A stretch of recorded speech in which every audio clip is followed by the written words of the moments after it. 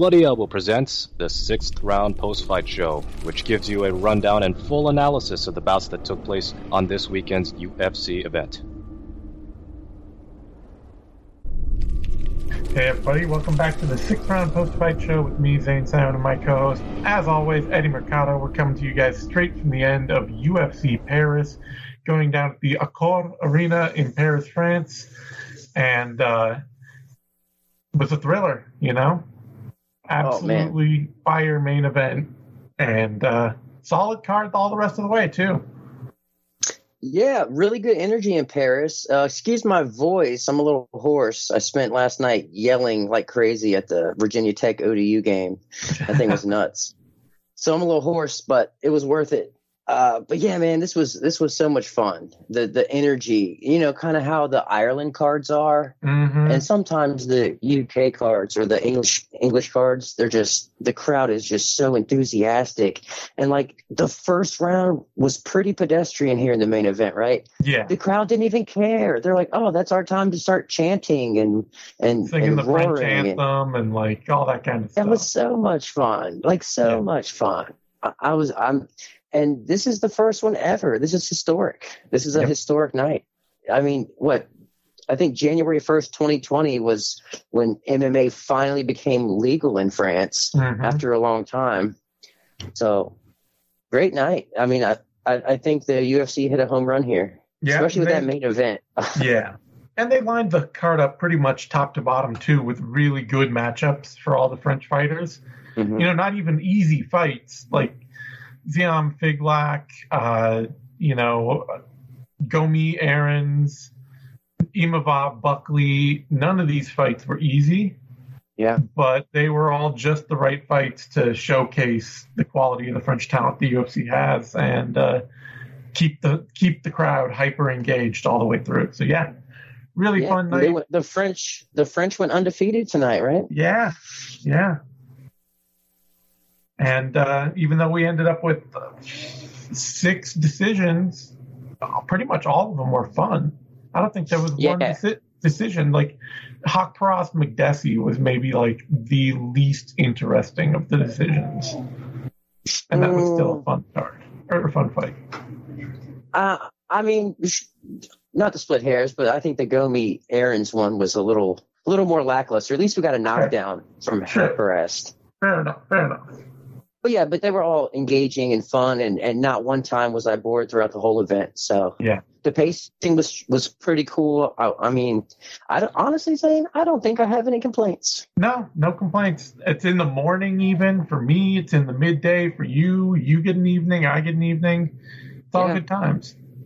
Yeah, it was crazy because the card started at noon for me, and I had to go do this 5K bubble run with my niece earlier, and that started at 9. I was like, I got to go to work. And so it's, 3.1 miles, and she started to peter out like halfway through, and I was like, hop on the back. So I started running with her like on my back. I was like, I'm making it to this card. Nice. But yeah, I mean, I had time to get some food in me and have a nice afternoon of violence. It was great. So yeah, Tuivasa, we were just talking about this heading in, and started out a little tepid. But I was worried that Tuivasa just wouldn't have the footwork to ever catch up with Cyril Gane at any point, Yeah. I've seen that happen. Certainly with Derek Lewis, he could never catch Gane. But credit to Tuivasa, he's got the speed, he's got the that quick burst dynamic ability that he was able to put some serious hands on Gane in the second round. And turn this into a real war. Turn this into a fight that Gane felt like he had to come back and win decisively and not just be able to skate through and stick and move and pick Tuivasa apart. Man, that second round was so crazy. It was. Because it seemed like Tuivasa was getting a little frustrated out there. Yeah. He just wasn't able to get anything going, and then he was just like, F it, I'm going in.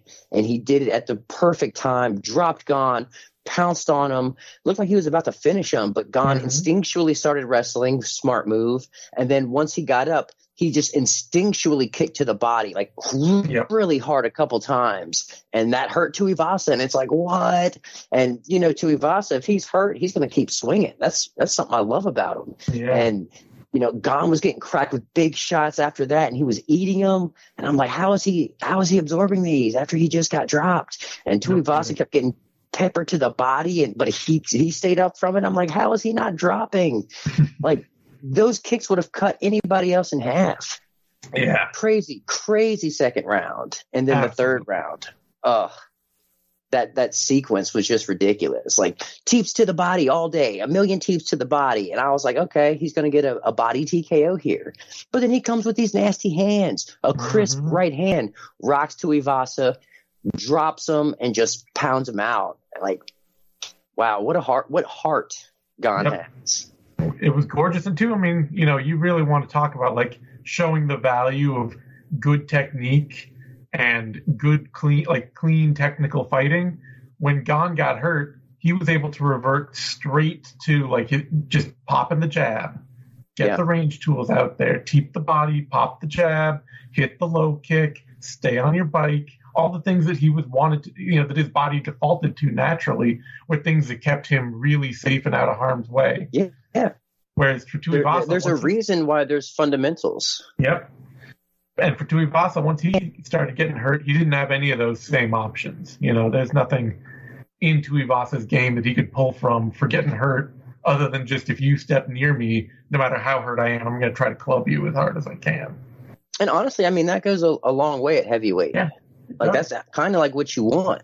It's actually pretty rare to see someone in the heavyweight division, when they're stung, to actually, have the sort of depth in his tool shed and have it so ingrained in who he is, to, so well trained and polished with his technique, that he's able to not even have to think. Like, the same things he was doing when he was hurt were the same things he was doing when he wasn't hurt. Yeah. I mean, he even said right afterward, like, he knocked me out, like, not even like, oh, I was a little hurt, or, oh, that was, a little scary there for a second. Just like, no, he knocked me out and I woke back up and got up. Yeah. So, credit to Tuivasa for bringing the fight out of him. Yeah. That's for sure. We got to see him tested. And the Francis Ngannou fight was so crazy. In terms of, like, we didn't really see that. Like, Gane really didn't eat those giant shots. He got out grappled. So this was like the first time we really saw Gane in jeopardy. Like, really saw him have to dig deep and show his mettle, and show that, he does have heart. He does have a chin, even though he got dropped. That punch would have dropped anybody. Yeah. So I think we learned a lot about Gane tonight, and he's kind of separating himself. There's Francis Ngannou, and there's Cyril Gane, and then there's everybody else. Yeah. So one of the things that's been brought up that we've been seeing around on Twitter and has been leaking out into the ether now is that people are starting to talk like, well, what about John Jones versus Cyril Gane? Or, because, I mean, there's been this talk for a while now that it'd be John Jones against Stipe, but that fight doesn't really feel like it's any closer to happening, So, well, I mean, Gane versus John Jones sounds even further away, if I'm being completely honest. I don't see Jones taking that fight. Yeah. I really don't. No, yeah. I think he has his eyes set on Stipe, someone who's, he's been the undisputed champion before. It's a lot easier of a fight, I would say, with the miles that Stipe has on him. Stipe's more aged. Gane's in his prime. I'm not quite so sure that John would want that as his first heavyweight comeback fight. Yeah, there's just a part of me too that's also, just kind of wondering, is Stipe going to fight again? Yeah, but, true. Yeah, it doesn't John. Whenever this kind of topic comes up, my feeling is still just kind of like, man, I need to see John Jones at heavyweight before I start thinking about him at heavyweight. Yeah, exactly. I mean, John Jones might never fight again. Yeah, exactly. Like, we've been hearing about this. We've been hearing about this move forever now. So it's just, it's almost like, talking about Conor McGregor coming back. Mm-hmm. It's like, maybe. Yeah. It's fun to think about. I'd like to see it. But will it ever happen? We don't know. time will tell. But I really, and everyone's going to want the Francis fight next, the rematch. But I honestly, I want to see him fight Curtis Blades. Sure. I just want to see the stylistic matchup. I just want to see it. I mean, we're just in such a weird, awkward backlog position right now where if Jones Miocic does happen, then that's probably going to trump Gane or Blades or anybody else's potential for a title shot. You know, the winner coming out of that fight is going to be, if you're Francis Ngannou, that's the dude you want to face. Like you beat Curtis Blades twice. You went out and beat Cyril Gane already. You're going to want this, you know, much higher profile, more interesting, fun matchup. And yeah, it's just, you know, too, with the whole idea of Jones at heavyweight, not only will I have to like see it to believe it, but I'll also have to see him beat any top tier light heavyweight before I start thinking like he's going to really make weight. Top tier heavyweight. Or top tier heavyweight. Honestly, did Francis ever resign? Yeah, not yet, but so he might not even fight in the UFC. Exactly. I mean, not yet, but he was cage side for this event. He was in the building for this event. He had been talking about wanting to fight in the UFC before the end of the year in the past few months. And even when this all started, when he was talking about wanting to box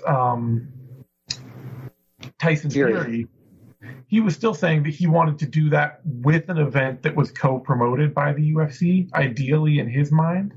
He wants the UFC on board for that. So I think the signs are still pretty good that Francis Ngannou is going to re-sign with the UFC, but it hasn't happened yet. Yeah. So it is definitely getting weird at heavyweight. Yeah. But this fight was fantastic. And it could have easily been boring and just a neutralizing kind of 5-round slog. But Tuivasa, you know, he showed up. And he made Gane fight, and we're all better for it. Yeah, and I mean, too, for Tuivasa, you know, okay, so your first trip to the top of the mountain didn't go all that well, but he's 29. Heavyweights last forever. If he can, you know, there's no saying that this is going to be the last time he's in title contention at all, you know. For sure. And he's always fun. Like, I don't think his stock really drops from this fight. Not at all. I would not be at all surprised to see him right back in a main event slot against another top tier heavyweight, you know, get out there and fight Alexander Volkov or fight Jairzinho Rozenstruik or somebody else like that. And they're just going to, you know, he's going to keep in that circle for as long as he's got fresh legs under him. I think the UFC will have a home for him as a top-level fighter. Man, the UFC is so much better. Especially, you know, the heavyweight division is so much better with Tai Tuivasa. Like, and out of the octagon, he is just so much fun. He is. The Tuivasa. That's something we didn't get in Paris. Did you see that video of the UFC fighters give post-sex speeches? That's floating around on Twitter. Some Aussie comedian interviewed. It was a skit with like Jake Matthews, Tai Tuivasa, Tyson Pedro, and Robert Whittaker, of like interviewing them from the bed with this lady next to him. You should check it out. It was pretty damn hilarious. Tuivasa was talking about getting finished in 6 seconds, and like. But I think I got a rematch in me, and then you just like pan over to the woman, just like Oh my goodness. Fun. Yeah. All right. That brings us to a middleweight bout. Robert Whittaker, Marvin Vettori. And I really thought going into this, I didn't think Marvin Vettori was going to win. I didn't pick him. I'm not that, out there and wild. But I really thought that Marvin Vettori could make this a really close, tough fight on Whittaker. A lot closer than people thought, because he's so tough and he's dedicated to pressure. And Whittaker, he likes to get in a bit of a firefight at times. And so I was like, maybe Vettori can make this happen. Maybe he can make this close, make this feel like a real war. and Whitaker just styled on him. Well, he made the first round competitive. He made the first round competitive, but after that, once Whitaker got his reads, Vettori was it was pure frustration all the rest of the way. Like, my thing was, like, what tools does Vettori have that A, Whitaker hasn't seen? Yeah. And B, that could do, because Vittori's not a knockout artist. No. He's not a fantastic wrestler. Nope. So, like, in what, like, he's just gonna, like, outpace Whitaker or, like, out hustle him? Like, I had no clear defined path to victory. Whereas with Whitaker, I figured Whitaker could probably out wrestle Vettori. He could outstrike him. He could probably even finish him. Whitaker's got some venom. Like I said, I wasn't going to pick against Whitaker. I couldn't see a path for Vettori to win. I could just see a path for Vettori to have, like, the first round for 3 rounds. Mix it up, make it tough, keep it close, you know. But nope, Whitaker really slammed the door on him. I mean, I think that his countering off of Vettori's combos and those high kicks, the way he can change up exactly what, you know, Vettori had to expect each time he stepped in, and Whitaker would always get the last word on every exchange. It really put Vettori in a place where he did not want to step in anymore. Oh yeah, that forward progress quickly slowed when he started getting stung. Yep. And he ate some hard head kicks too. He did. He ate some hard right hands. I mean, the chin has always been there for Vettori. Yep. It's just the tool shed isn't there. No. You know, he's a tryhard for sure. Yep. Like, he goes after it. He tries to win with what he has, but Whitaker is just an elite, or as elite as it gets outside of Adesanya. Yep.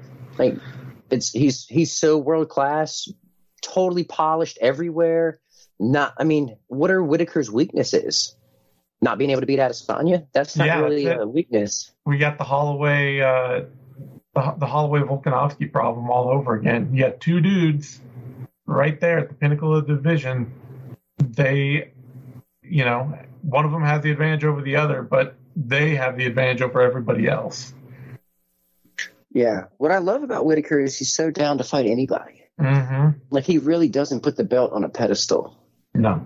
I really respect that. That's a hard, like, I feel like having that mindset really, really prevents some low points in his life. So, you know now what fight needs to happen next for Whitaker?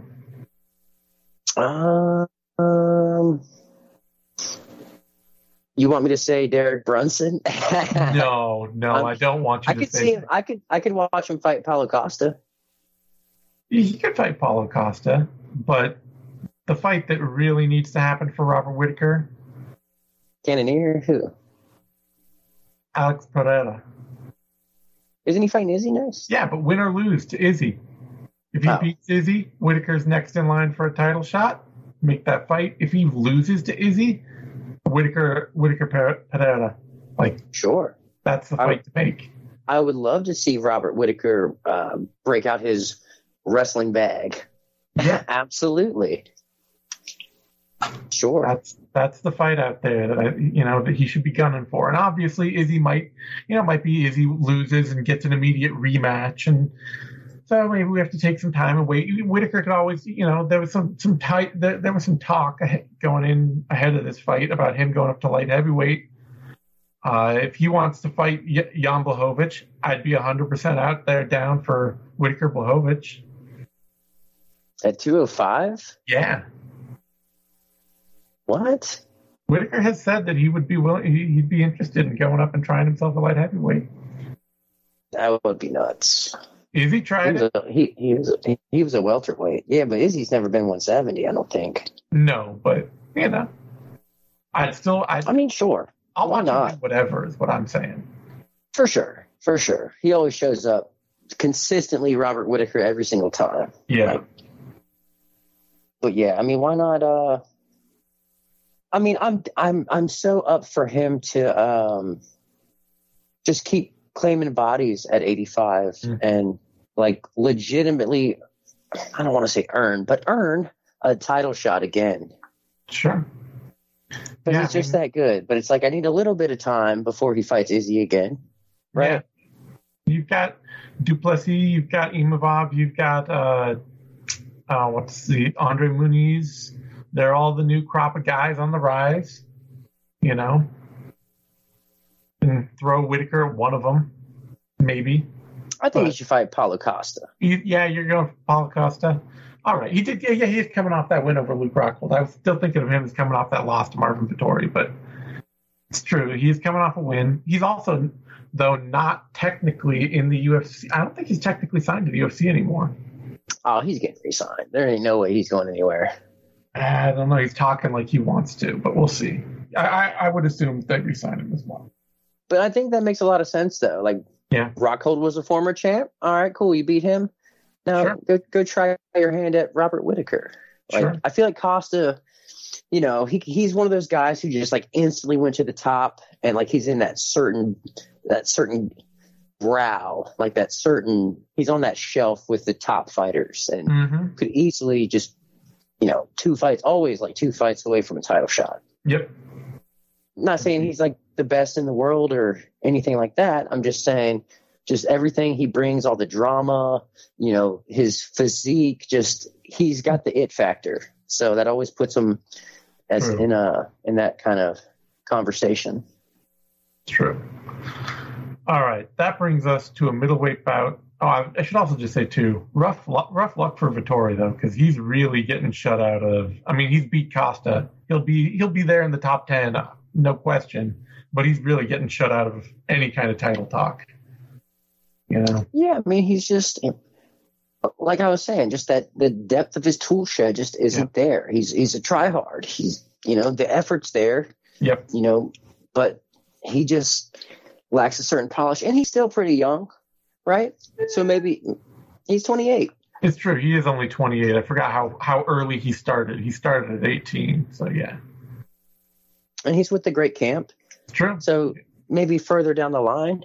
Yeah. But I feel like his biggest thing is like if he could just find some way to deliver some venom. Yeah. Then he would be a lot more successful because he has the aggression. Like he's so down to come forward, but he's just not really hurting people when he does. True. It's weird too because he's like such a little orc golem like. But we've seen it before though, like with Drew Dober. Like he needs to go hang out with Drew Dober and have some conversations. Yeah. All right, that brings us to a middleweight bout: Nasruddin Imavov, Joaquin Buckley, and this is a war. This became a banger. It really became a full-on banger. Imavov was out. He really outclassed Buckley for 2 solid rounds. You know, took him down whenever Buckley gave him space, countered him every time he stepped in, really was having things all his own way. But then he started to get a little tired, and Joaquin Buckley, like, he might be tired, but you cannot stop him from fighting absolutely as hard as possible at any given moment. Yeah, I respect it. Yeah. I dig his moxie. You know, he'll fight to the very last second. If there's time left on the clock and he's still in it, he's swinging and he has the power to do damage. Mm-hmm. And I think Imavov went really hard in those first 2 rounds, and he was fading badly in the third. He was badly. I was a little surprised that he didn't get knocked out, and like he, despite being totally gassed, he was still able to counter with some stiff right hands that were just enough to make Buckley stop for a second so he can, you know, get further out of range. From one judge to win the round, which is disastrous piece of judging, but, you know. That's some home cooking at its finest right there. Yeah. But great showing to me from Imavov to just totally outclass Buckley for a couple rounds. And it's a great, you know, it's a kind of fight that didn't diminish anybody because Imavov showed his technical skill, and then Buckley comes back and shows all the heart and the toughness and the will to win that you want to see out of a guy who's, you know, knows he's down 2 rounds and has to finish a fight to win it. Yeah, I mean, it was a great showing from both guys. Being down 2 rounds, like, badly, and still going for it the way Buckley did, like, his stock doesn't drop from this either. No. And man, Imavov was really flirting with danger. He was like doing everything in his power to get a point taken away. Yeah, no kidding. That is not a dude that if you're his coaches, you want to make sure that he doesn't try to like get into a war of words with his opponent leading up to the event. Like, don't be beefing with anybody. Don't go on social media and start running, posts and all that, because it's clear like that really got to him in a way that, yeah, he almost got points taken. And the way he just wasn't respecting the referee, the referee's position, like that's you got to be careful there. Yeah, exactly. Like that is, I've seen that in other fighters where they just get so hyper focused and so angry at their opponent or whatever that they're not listening to anybody else. And it's just like, yeah, that's, aggression is good, but you got to be able to be a little bit aware of your surroundings, because that's how people get DQ'd. Yeah, oh yeah, no kidding. Regardless of the point, you absolutely just get, man. But he's damn good though, I gotta say. He is. He's a hell of an opportunistic fighter. Great performance. And so composed. Oh my God, is he composed out there? Like even when he was gassed, he was still pretty composed and clearly knew what he wanted to do through fatigue, like instinctually clinching up and, like I said, landing that counter right hand when he found his opportunity and staying just out of range when he could. And hell of a chin too, I gotta say, because he ate some whoppers. He ate some big whoppers and stayed standing, stayed in it. Yeah, and he looks huge, by the way. He looks so much bigger than Buckley out there. Yeah, I really want to see him fight Dricus du Plessis now. Absolutely. Two huge guys, one perfectly composed and one totally uncomposed, both of them with a lot of power. Just seems like it would be a real wild war. Honestly, I think it would look like this, the third round of this fight the whole time. I think until someone drops. Oh, that gets me going, Zane. That gets me going. All right, let's jump over to another middleweight bout. All the middleweights on this card. Roman get a middleweight. You get a middleweight. Roman Kopylov, Alessio Di Chirico. This, for me, this is the performance I've been looking for out of Kopylov since he got signed to the UFC. Where he, on the regional scene, you go back, you look at his fights when he was fighting for like Fight Nights Global or whatever it was. I can't even remember now. But he was a dude who on the regionals was like a slow building war of attrition, pick you apart with volume and come back tough late in the fight to really break an opponent. And in the UFC, he's just been getting bullied without being able to get that. And he's even had good third rounds in his fights before, but they were way too one-sided against him leading up to that. And he finally, Di Chirico gave him a little more space and a little more time to work than Duraev and Karl Roberson did. But Kopylov also, I think he got over some of the jitters and some of the idea that opponents were going to automatically give him respect. And he came out throwing a lot and looking a lot more busy in this fight than he has before. Yeah, he definitely did. It's good to see Chase Hooper bulking up. That's nice to see. Looking strong out there. 3,000. That's right. All the protein shakes. Kopylov has extremely poor reactions to punches coming at him. It's true. Extremely poor, and that gets him into trouble. I think his saving grace here was how much faster, how much more hand speed he had than Di Chirico. And the fact that Di Chirico loads up on everything, which gave Kopylov just enough time to get out of the way. Like maybe one would land, but I think I only remember one time that Alessio actually landed more than one punch at a time. Yeah, Di Chirico has always had that problem where whatever he's doing, whether it's grappling or it's wrestling or it's striking, he's a very one idea at a time fighter. Like, okay, I'm going for the double leg and I can't get it, and I'm not like there's not going to be a switch up to another thing, or I'm going for the rear naked choke or whatever, or the back take, and it's just That's the only idea. There's not a flow between any of the parts of his game. It's checkers. Yeah. Kopylov, I'm glad to see him get a win in the UFC because it's been tough going for him. And this was a fun fight. Like, it was that was a damned hell of a combination he put together at the end there to knock Kirko out. Boy, that was a perfect storm. If there was ever the perfect time to throw more than 2 punches and just let them all rip, it just so happened to be the time where Kirko was like, I'm just going to drop my hands for a second. Yep. Like, ooh. And that was a pretty nasty faceplant he did. Yeah, he did. This was definitely a great performance for Kopylov. Something to build off of. Definitely. But man, I really think he needs to deal with that those reactions. And I always it gets me nervous when he steps into the pocket. Yeah, I feel you. All right, that brings us to a featherweight bout. 2 newcomers, William Gomes against Jarno Aarons, and both guys are raw. Both guys have a lot of work to do, but it's a pretty fun back and forth fight. The first 10-10 round scored in like 5 or 6 years, I think. Okay, because I couldn't figure out the 29-29 thing. Yeah, they scored. One judge scored the third round a 10-10 round. And I get it. Gomes won a lot of the positions. He got the takedown. He landed some ground and pound. He had the better round for most of it. And then he got caught in a submission. And the submission was the biggest thing that happened in that round. And one judge is just like, I'm just going to say these cancel each other out, which logically, in a vacuum, I can see the reasoning. There are a lot of rounds in MMA that are very close and that you could score 10-10. But also, that dude is probably never going to work a high-level fight again.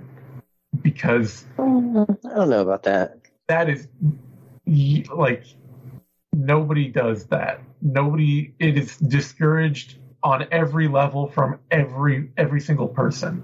Well, sure, because it's like, well, what's the point of judging? Exactly. Like, that's your job. That's like your only job is to pick a winner. Yeah. Whether the round was close or not, you have to at least flip a coin and make a decision.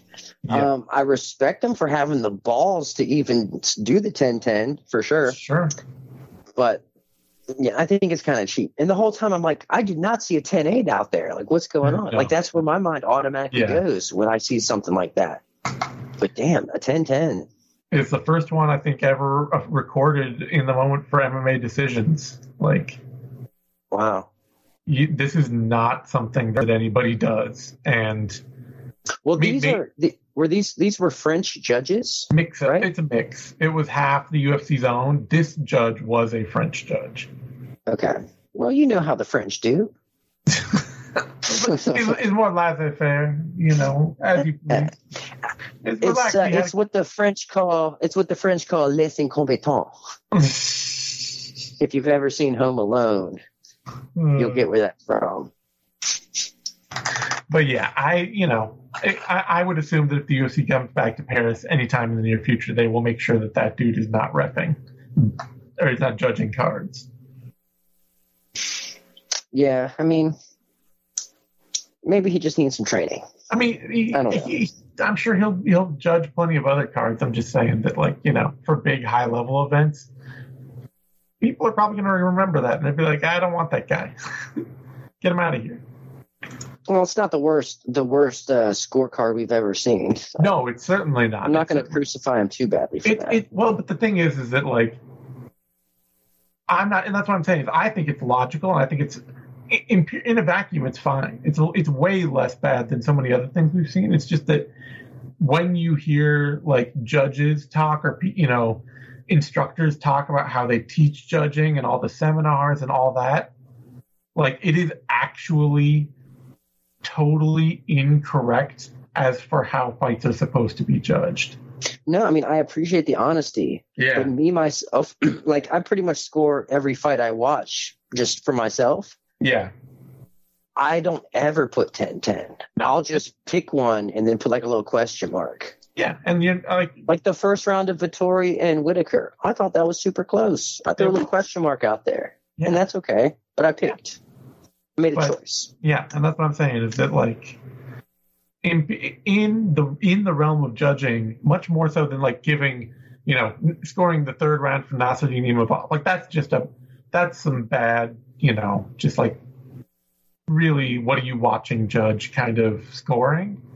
But it's defensible because it's within the realms of how fights are supposed to be judged. You're never. Is that the same judge? I don't think so. No, it wasn't actually. I know it wasn't. It's defensible because it's how fights are supposed to be. It's like, okay, well, you had your subjective opinion. We think it's wrong, but that's fine. But you're never supposed to hand out 10-10 rounds. Like, that's basically just a placeholder idea for the most, like, Carla Esparza, Rose Namajunas situation where two fighters just stared at each other. True, yeah. Those should have been all 10-10 rounds. They should have. All right. That brings us to a featherweight bout. Another, like Whitaker Vettori, another super top class, absolutely wonderful display of ability. Nathaniel Wood, Charles Jourdain. I was really worried about, Wood's 5'5". Like, he was short for a bantamweight. He's becoming progressively tiny as he, moving up a division into featherweight. And I was just like, Jourdain's powerful. How is Wood going to handle this? Can he really sit down in there and trade with dudes in this division? Mm-hmm. And he was winning the exchanges. When it came to power in the pocket, it was Wood winning every time. Yeah, that was a little surprising. I got to be honest. It was. He was the harder puncher out there. I didn't see that coming. No. And yeah, to your point, this was exceptional fighting up close. It really was. Like the close quarter fighting, it was so like both guys were landing just beautiful combinations. They were clean, technical, crisp, and I mean, I loved it. They were either fighting in the clinch or they were fighting in the phone booth. And Wood was just a little sharper, a little faster, hit a little harder. And I was talking about this with Connor the other day when we were pre-recording our Vivi for next week because he's going to be gone. But we were talking about like how really good strikers, they don't just like go out and put up numbers on their opponent and land shots and hurt. They also strike in ways that stop their opponent from working and stop their opponent from being able to throw back at them and stop their opponent from being able to hurt them. And that was Wood in this fight.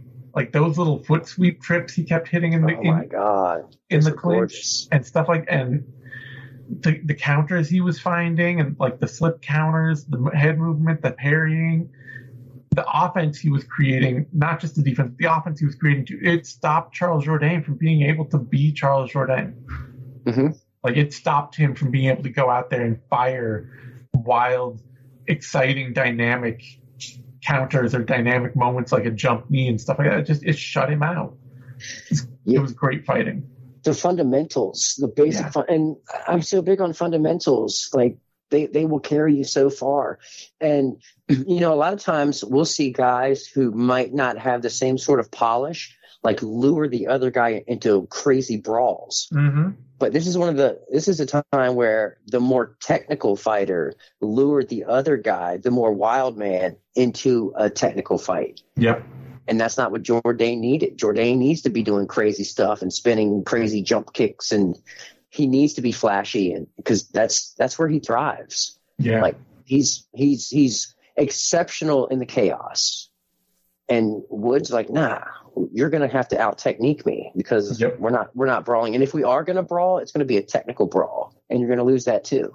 Yep. Great fight. Really, really great performance from Wood. I think maybe a fight with somebody like Sadiq Youssef maybe could be in the offing. Ooh, Sadiq's nasty. I'm down for that. Yeah, just start pushing him up towards the top 15. We need him in some big fights now. Yeah, I think he's ready. He's got the tools. Yeah. I think. Well, I guess we're out of guys named Charles, right? That's two Charleses in a row. That's right. And I think he's proved that he's got the venom to compete at 145, even if he's not the largest guy out there. He's got Yeah. He's got the speed, and the technique can make up for a lot. And he does carry power. Yeah. And yeah, so I think I'm down to see him fight someone ranked at 45. Yeah. Get him in there. Put him in the mix. See what he can do. Make some waves. All right. That brings us to a middleweight bout. Abus Magomedov taking on Dustin Stoltzfus, and he just ran him over. Just threw him out of the cage, pretty much. This was a shellacking. I guess Magomedov had somewhere to be. Yeah, no kidding. 19-second TKO, and I would have even argued that it was a knockout, frankly. He just trucked him. It was one front kick and then like 3 uppercuts afterward. Man, that front kick to the face was so epic. Like right away, Stoltzfus is like, "Oh, I don't know where I am right now." Yeah. And those follow-up punches were so perfect too. Like just perfect. Like he had Stoltzfus leaning right into him. Yep. This was wicked. Beautiful stuff. Great debut. All right, we'll move on. Lightweight battle. Nasrat Haqparast, John McDessie, and not the card's thriller. Right. But honestly, a performance Haqparast really needed pretty badly. Yeah, he definitely needed it. And I feel like when you have guys who used to be former teammates, we tend to get these sort of sparring matches happen out there because they're so familiar with each other and they respect each other's talents so much and their skill set that, they get a little boring, I'll say. Because they've been tagged with so many different things, trying their own tricks that they know. Like you will go back and watch this fight. Haqparast pulled back on so many kicks because he just knew the counter would be coming, and so he didn't even pull the trigger on him. But on the same token, he was ready for McDessie's spinning back fist. That's a tool that he uses often, and he was ready for it. And like I said earlier, he dropped him in the second round with that, the most exciting moment of the fight. Yep. But as the fight went on, I think Nasrat did a better job of kind of settling in and respecting McDessie less. And I mean, McDessie, I think he kind of went forward in the third round. He was pressuring a lot, just, kind of old and, Yeah, he couldn't really get past the jab from Haqparast. There were moments when he could. There were moments when he put it together, and he out low kicked Haqparast by a fair margin. Yeah. But he couldn't ever really fight his way into the pocket to let go with his hands the way he did against Ignacio Bahamondes, Yeah, he just didn't seem confident in his hands. His punches couldn't get there because he's so content to stand at a striking range or a kicking range, which is effective in its own right, but wasn't doing the damage he needed to do to win this fight. Yep. Solid performance for Haqparast. Breaks him off a 2-fight losing skid. So like I say, this was a win he needed pretty badly. And for McDessie, he's always been a win one, lose one kind of lightweight action fighter in the middle of the division. So no real I'm shocked he's still in the UFC after all this time. Right? Yeah. 37. He's been in the UFC since 2010. Wow. That's very rare. Very rare. It is. He's never been cut. Been, just rocking it all the way through. Did he retire once? No, I think he might have had a couple of pretty notable injuries at some point, but I don't think he ever actually retired. Huh. Well, good on him. Put some respect on his name. Yeah. All right. That brings us to a lightweight bout. Fares Ziam against Michael Figlock. And this was a pretty good fight for Ziam. Kind of an unfortunate learning moment for Figlock, I think. Yeah, it seemed like no matter where Figlock went or tried to take the fight, he was losing. Yeah. He was like, it was competitive, but ultimately he was still getting outclassed everywhere. In the striking, he was getting outclassed. He would go into the clinch, get reversed or taken down, getting outclassed there on the ground, getting outclassed, couldn't get his submissions going. I mean, just everywhere he turned, he was just getting bested. And That's for us. Is that for us? For us? For us, yeah. For us. Credit to him. I mean, just looked really sharp out there, stayed a couple steps ahead, and just seemed really well prepared to compete and excel wherever the fight went.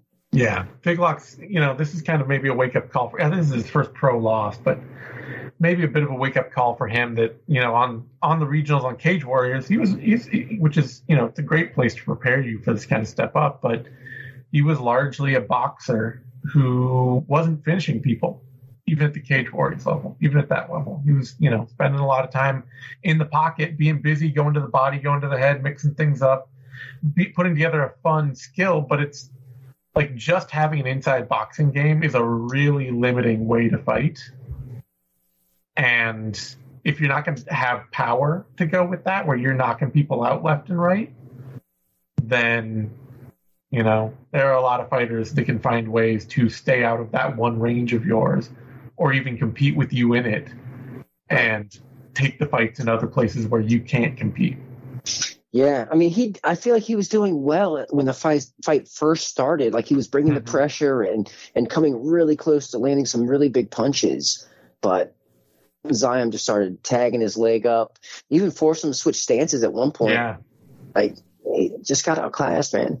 We'll say one thing I did like from it, though, that I believe it was Figlock doing this, if I'm correct, if I'm remembering right, is that he would roll for arm bars a lot from his back. Yeah. And then use the arm bar attack, like just the moment where he would attack to try and sweep Zion in that moment. Like, it would be like, oh, I'm rolling for the arm bar. And the moment Zion started to pull back and react at all, he would let it go and then try to like grab a leg and sweep him. And I thought that was actually nice and like crafty and good ideas. It kept him from ever really getting held down too much. Didn't work really at any point, but no. It was good to see him have like not settle for getting just overwhelmed in any one position. Yeah, I mean, like I said, he was competitive. Yeah, he just couldn't get any sort of offense going his way. Yeah.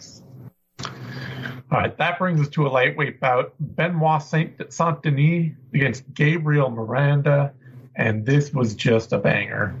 Straight out slobber knocker, two dudes standing toe to toe and winging huge shots at each other. And I don't know if Miranda didn't watch any of Saint-Denis' fights in the UFC, his last two, but I would say that's a pretty bad way to fight him. Is even Elizu Zaleski got really tired and really sick of trying to hurt Saint-Denis standing up. Yeah, man, that dude has a motor. He really does. Like, he's tough. He comes forward.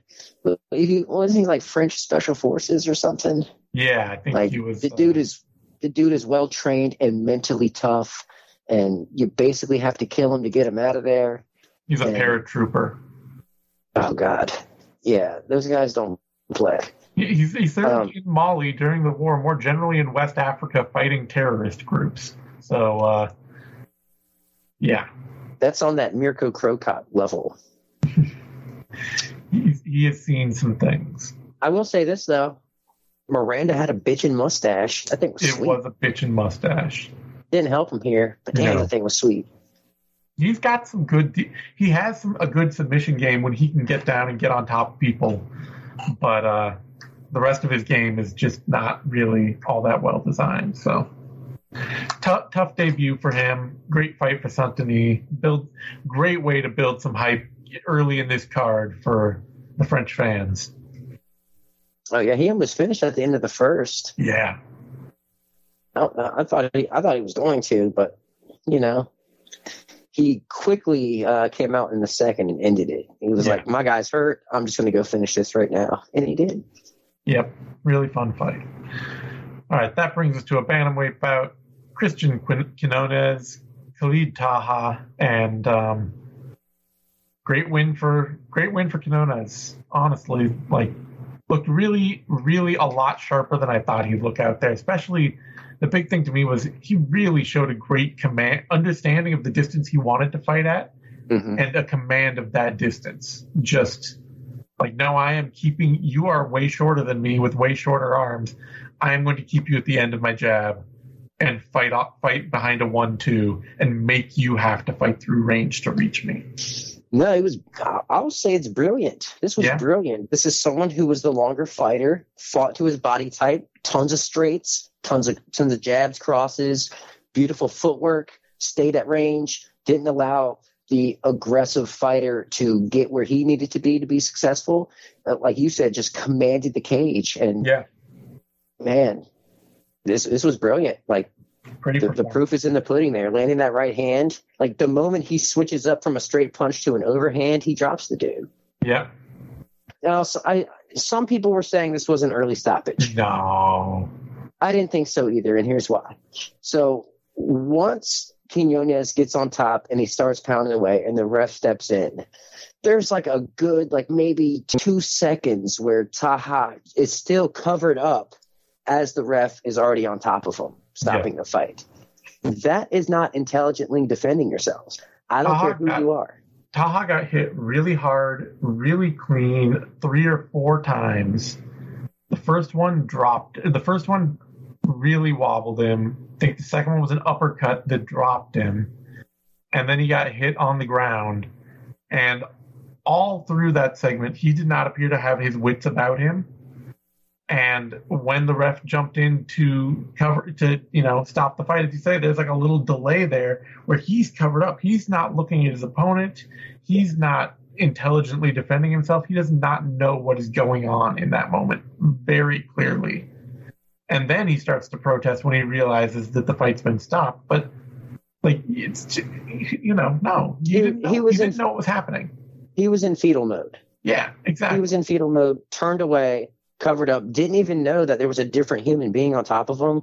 Like, I understand being rocked and dazed, but you can be rocked and dazed, but turning away from your opponent, like, that's, and just shelling up, that's not defense. No. Like, nowhere in the history of combat sports is anyone ever taught to do that. No. That's not a technique.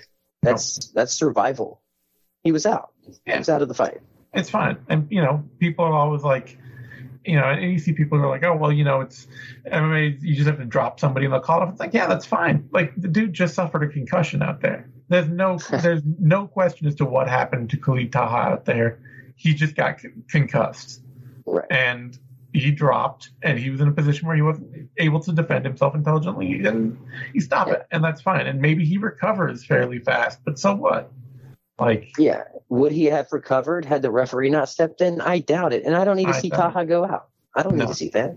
Yeah, exactly. And that brings us finally to our opening bout of the card: Stephanie Egger, Eileen Perez, and this was absolutely the most predictable result that this fight could have had, which was that Perez would nonstop. Even Egger, they asked her, like, oh, were you surprised? She went and like just chased you into the clinch and into takedowns over and over again. And she's like, no, I watched her fights and she does it all the time. And, it was a very clear, you don't know what you don't know kind of performance from Perez, where she's coming off the regionals. She's used to being way bigger than her opponents. She's used to bullying them physically. And there was no way that she was going to get to the UFC in her first fight here, especially if she's confident, and she clearly is. There's no way she was going to step in there and think, oh, I'd better do everything differently now. Right. She had to be shown what she doesn't know. And yeah, and it's tough because, Egger, she's got the credentials. Like, she is a stout grappler, like an amazing judoka. And as much as I hate those head and arm throws, right? Yeah. It works for her. The thing is that she was, she's able to do it. And because she's an experienced judoka, she does it and chases it straight into a scarf hold. That she can transform into a scarf hold arm lock, or that she can transform into a arm bar opportunity, or that she can transform into just a choke. But you have to, if you're going to do that technique, you have to know what you're commanding when you hit the ground. And she does. Yeah. And Perez, her path here, I felt like was the stand-up. She was doing well out there. She should have kept it there, but she couldn't. She just couldn't help herself from closing the distance. Yeah. Oops. Yep. Solid performance from Egger. Rough debut for Perez, but maybe this will, give her a little bit of a reality check that she needed, that there are actually going to be people at this level now that are bigger and stronger than you, and you have to think about how you fight them a little bit. Or maybe it'll drive her down a weight class and she'll be down at flyweight because, she's pretty bricked up, but she's only like 5'5". Wasn't this at 45? Oh, yeah, actually it was. But Egger's a natural...